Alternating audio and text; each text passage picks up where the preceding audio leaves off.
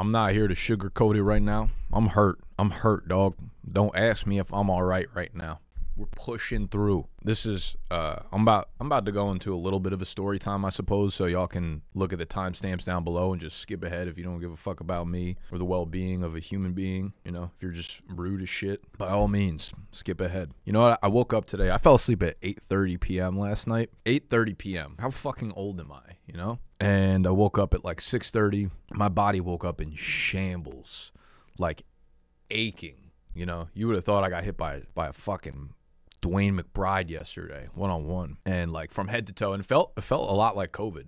I got COVID like, I don't know, September of 21 or some shit, and it destroyed me. And I actually remember, this is actually kind of funny, I was on a live stream with y'all, and it had been a weekend that I cut out caffeine, right? I drink so much, like straight up, one, I didn't even plan this shit out, 2, 3, like, you don't even know. Never know what I'm doing back here. And I cut out caffeine because I was like, this is just ruining my life. I just drink so much caffeine. I'm going to go cold turkey on a motherfucker, right? So there was like a Friday that I was like, this weekend is when I start. And I had a wedding on Sunday. So I go to the wedding, cut out caffeine. I come back from Monday, and this is in the middle of the season. I remember this because the wedding was on the first Sunday of football season. So Monday I had to do like the recap video, you know, going game by game. And I got on the live stream, and I could barely speak. I thought I was going to melt into my chair, like physically melt, become one with the chair. And I remember being like, man, cutting out caffeine like really has me having withdrawals. You know, when like, you know, people stop doing drugs, they have withdrawals. I was like, caffeine is a drug for me, and I've drank so much of it over such a long period of time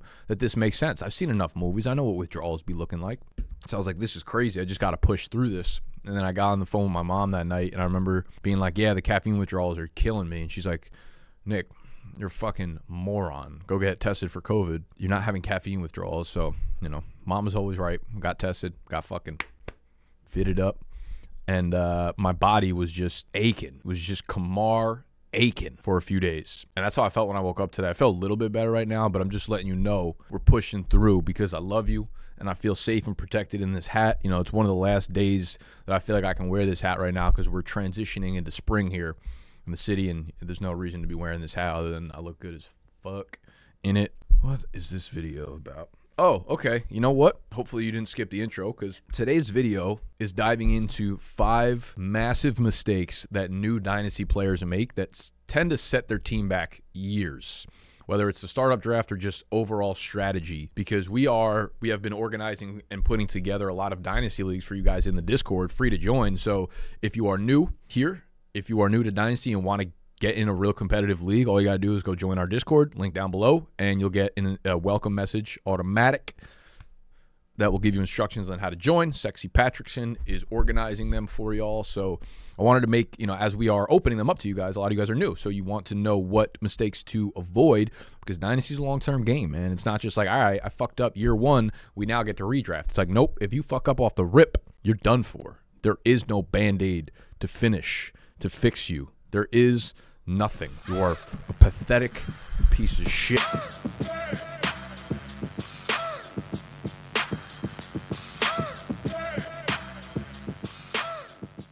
All right, so we're going to talk about 5 different things that I see a lot of new Dynasty players make, mistakes that I made when I first got into it that left me very, very far behind on the totem pole. And then we're going to have one tip for commissioners on how to make sure that your league stays competitive, people continue wanting to play, and they don't ruin the future of your league. So stay tuned for that at the end of the video. The first one up is the startup draft, trading up to have multiple picks in the first round of a startup draft. You know, if you're in a 12-teamer, obviously those first 12 picks are absolute premium. You're getting 1, 2 of the top 12 players in all of fantasy football, hopefully for a long period of time. Trading up into the first round of a startup draft, however, is going to cost you 2 arms, 2 legs, both your ears, and a motherfucking kneecap. Okay, so you don't want to do that, because I'm going to talk a lot about depth throughout this video, okay, and how you should be looking at depth as it refers to Dynasty.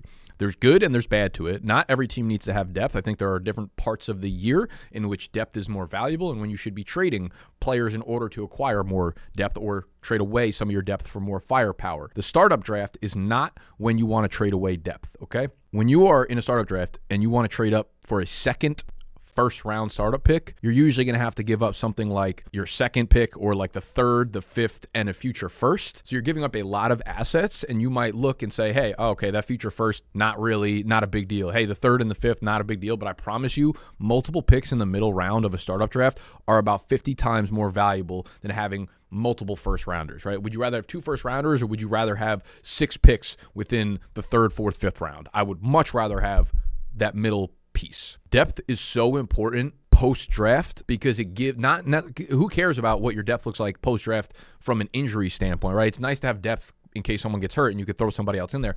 But depth is really important post-draft because it gives your team maneuverability and flexibility. Because when you're in a startup draft, you're not drafting for a starting lineup, right? You're picking the best player available because the only way you really improve your team in a dynasty draft, if everyone's drafting 26 to 28 players, the waiver wire is bare. The only way you're improving your team is through rookie drafts, which don't come until a year later, or trades. So you need to have depth, you need to have flexibility, you need to have maneuverability in order to improve your team post-draft. And by zapping your depth, you don't give yourself any flexibility. So do not trade up into the first round and give away a ton of these premium middle round picks. And that leads into number 2, which is undervaluing starting quarterbacks in a superflex league. The startup draft is by far and away the cheapest you'll ever be able to draft starting quarterbacks, okay? You draft best player available. You draft most valuable player available when you are on the clock in a startup draft. You don't try to acquire them afterwards. There is just straight up never going to be a cheaper time than in the startup draft to actually get a starting quarterback and get multiple of them that sets you up for the future. It's okay to draft 4 starting quarterbacks in a superflex startup in the first 7 or 8 rounds. That is completely fine because guess what? Now you have depth at the position and they will be so much more valuable post-draft.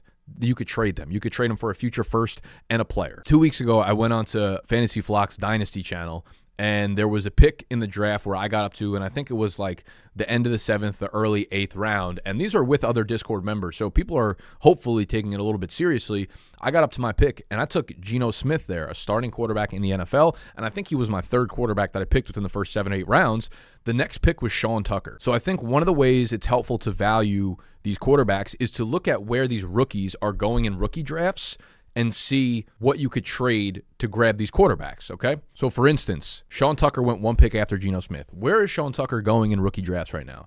Sean Tucker, like, sure, someone can argue him all the way up to, like, the 112 if they really wanted to. I think in most drafts, I think if you look at Keep Trade Cut, he's like the 207 or 208 right now. You are not acquiring Geno Smith or any starting quarterback for the 208. You need to throw at least a late first-round pick in order to acquire a starting quarterback. So you want to leave your startup draft with at least 3 starting quarterbacks, maybe 2 with one other one that's like super high upside, but I would say 3 and then a 4th one with high upside. Maybe that 4th person, maybe not high upside, but a guy like you have 3 starting quarterbacks and then you dip back into the pool of like Sam Howell or something like that. So in Dynasty, in the startup draft, you're drafting best player available. You're not drafting for fit or starting lineup. You'll figure out trading afterwards. And then number 3, similar to what I was talking about with depth, all right? Drafting your starting lineup is obviously a mistake. I don't need to sit here and fucking talk to you like you're 9 years old. But I would argue that most people actually overvalue depth in Dynasty once the season starts. Your starting lineup is literally the only thing that gets you points. And this goes for redraft. I mean, this goes for any league. You only get points unless you're playing in best ball. Then obviously this is not relevant to it. But your starting lineup is the only thing that gets you points, okay? So giving up depth for a higher firepower player, especially as the season progresses, is okay. You're trying to win championships. Not everyone's trying to win. Most people try to win trades, not championships, okay? That's not to say like you want to trade good players for players that are like on the buy low, whatever. You don't want to lose trades, obviously, but it's okay if a trade is 50-50 and you're just like, I don't really want to do it because I don't want to give up depth. It's okay to do that. It's okay to not have a ton of depth on your Dynasty roster if you're looking to shoot for the moon, if you're looking to win the championship this year. I think some people overvalue depth and undervalue their starting lineup. Like of course, it's nice to have 5 running backs that are really good, but if you can only start 3 of them, what does that actually do for your fantasy team? Number 4, and I wholeheartedly believe this, there are just some players on your team that you should just not trade, straight up. I made a video about this last year. I forget what the title was. I think it was like just 5 players I would never trade off my Dynasty team. And then I got a lot of pushback on it because people were like, you should always be open to trading players. It's like, okay, if you're going to offer me 6 first rounds for a player, yeah, listen, I'm going to fucking listen to it. But if you have Justin Jefferson on your team, the guy should never leave your team. Again, it's more important to win a championship than it is to win fucking trades. Most people act accordingly the opposite way around. Yeah, it's really fun to have 3 first-round picks next year, or 2 next year, and 2 the year after that, and 2 the year after that. You know what's more fun? Having Justin fucking Jefferson in your lineup. If you trade Justin Jefferson for like 3 first-round picks or something like that, maybe you'll hit on 2 of the 3. Maybe you won't. Maybe you'll hit on 1 of the 3, and then you have 2 mediocre players and 1 good player that you just traded for a phenomenal player. Like, don't trade Joe Burrow, Jamar Chase. Don't trade Justin Jefferson. Don't trade those assets unless someone comes with fucking 40. Yeah, I get it. That's like people that need to be chronically online and chronically on Twitter and chronically need validation through likes continue to say that response to the way I'm saying this. Like, fucking obviously, yes, I'm not a robot. I understand that. But for any normal trade, you have to have so much fucking extra juice on it for me to want to give away a Justin Jefferson or a player like that. Speaking of trades, leading into number 5, using trade calculators as a Bible. Everyone has a screenshot dude in our league. Everyone has a dude who sends trade offers or receives a trade offer, and the first thing they do is go to a trade calculator website, whatever it is, Dynasty Trade Calculator, Player Profile. We will be building out a trade calculator in the very, very near future that will be offered to you guys, which I cannot wait to have live. Trade calculators are literally just bumpers on a bowling alley. That is the only way you should be using them. It is letting you know not to throw an extra bowling ball onto someone else's lane. Do you want to knock down pins for somebody else? No. There's bumpers set up so it doesn't skip over there. That's what a trade calculator does. If you throw a bowling ball into 3 lanes over, you are being asinine. You are being ridiculous. That is how you should be looking at this stuff. It's not an end all. Do you only look at someone's dynasty rankings and say, oh, this guy is 3 spots above, there's no fucking way I can move him for him? No, you go off your instinct. You go off your gut feeling. You go off your analysis. You go off your research. That's what dynasty trade calculators are. They're literally just someone's rankings put into some sort of value for the most part, unless you have someone very, very math heavy behind it that's like writing algorithms and shit, whatever. You're just taking their rankings, putting it into a calculator, and it's spitting back a value to you. So calculators no different than rankings. If you are okay trading one guy for another guy where the rankings are different, that should be the same thing with trade calculators. They are perfect for newcomers into the dynasty space to help you understand the value of future picks, understand the value of depth versus youth versus veteran aging, etc. So use those accordingly, but don't be the fucking dickhead that screenshots every trade in the history of your league. Fuck it. Tip number 6. And if you have not joined a dynasty league and you are interested in, they're my favorite form of playing fantasy football. You don't have a ton of like sit starts. You don't have a ton of waiver wire moves to make. It's pretty fucking relaxed. You can just make trades when you want to make trades. We're organizing them for you in our Discord. Go join the Discord. Absolutely free. Go join one of the leagues. I think they're $100, $150 buy-in, whatever. And they're super fun. All right. So we'll be organizing them throughout the entirety of the off season. The last one I want to throw out here is not understanding what rookie picks are for. They are simply an asset that never loses value. I love having them because that is what they are. They are an asset that very rarely dips in value. If you think about like exciting rookies, you know, like a Trey Lance or something like that, think of them as like Bitcoin or Ethereum. Think of rookie picks as high yield savings accounts. It's fun to get rid of them during the startup draft, which I'm totally okay with. I'm okay with stockpiling them. I'm okay with getting rid of them. I don't think there's one fits all solution, but not understanding how to use them properly is a big mistake. These things, if you get rid of them, cool, but they're going to be valuable when the season ends. They're going to be valuable right before your rookie drafts, and probably even more valuable than typically right before your rookie drafts. They'll be valuable in the middle of your rookie drafts. And the reason that's the case is there's no injuries to rookie picks. There is no depth chart moves to rookie picks. There is no down year for rookie picks. Even in years where we could objectively acknowledge that a class isn't that good, like this year, the 205 is going to be exciting for somebody in terms of value, regardless. Most people play Dynasty with emotion, not logic. And that's the fun of playing. I understand that. Listen, I play emotionally sometimes. There are certain guys that I just want no matter what the fucking cost is. That's part of playing fantasy football. Get your guys. Everybody's looking for that dopamine hit all the time. Trading is a dopamine hit. Drafting is a dopamine hit. But most dopamine hits are not good for you long term. Being on social media, dopamine hits. Not good for you to sit there and scroll TikTok for 3 hours unless you're on BDG's TikTok. Then very good for you. Having a good veteran player is boring as shit, but sometimes boring as shit wins you championships. So don't overhype rookie picks. Don't undervalue rookie picks. Don't just throw them away because you want to try to win now unless you really think you could do so. Just take them for what they are. They are an asset that if you can play logically, not emotionally, will basically never lose value for you. That's it. And then the last tip I have for commissioners, for people that want to make sure that their league stays intact, that people don't trade away all their future picks and then just bounce, is, in my opinion, if anyone wants to move future first-round picks, the way we do it is like if you're buying in, if it's a $100 buy-in league, you have to pay $50 up front. So you're paying half of next year's buy-in already, and then you're doing $100 after that yearly.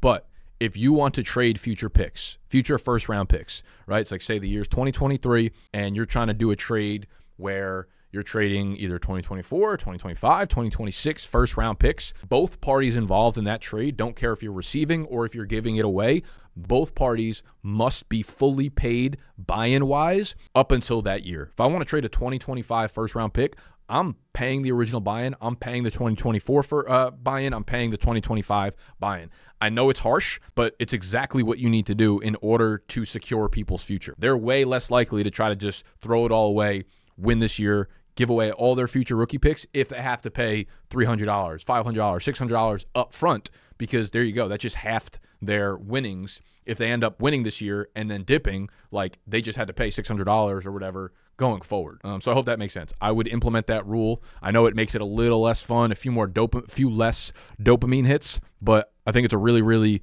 concrete way to make sure people are not just mortgaging their future away. All right, that's all I got for you today. I hope some of that makes sense. Let me know what you guys have learned playing in Dynasty leagues early on, things that could set you back for years. In a time, you can never become a dynasty if you don't set your shit up foundationally correctly from the rip. Comment down below what you have learned. Hit the button that looks like this while you're down there. Subscribe to the channel. If you are new, put the D into it. And make sure you join our Discord. Absolutely free to join. You can join a league if you want. Buy-in must be paid. We ain't paying for that shit for you. Good Lord, I am about to pass away. I love you. Goodbye.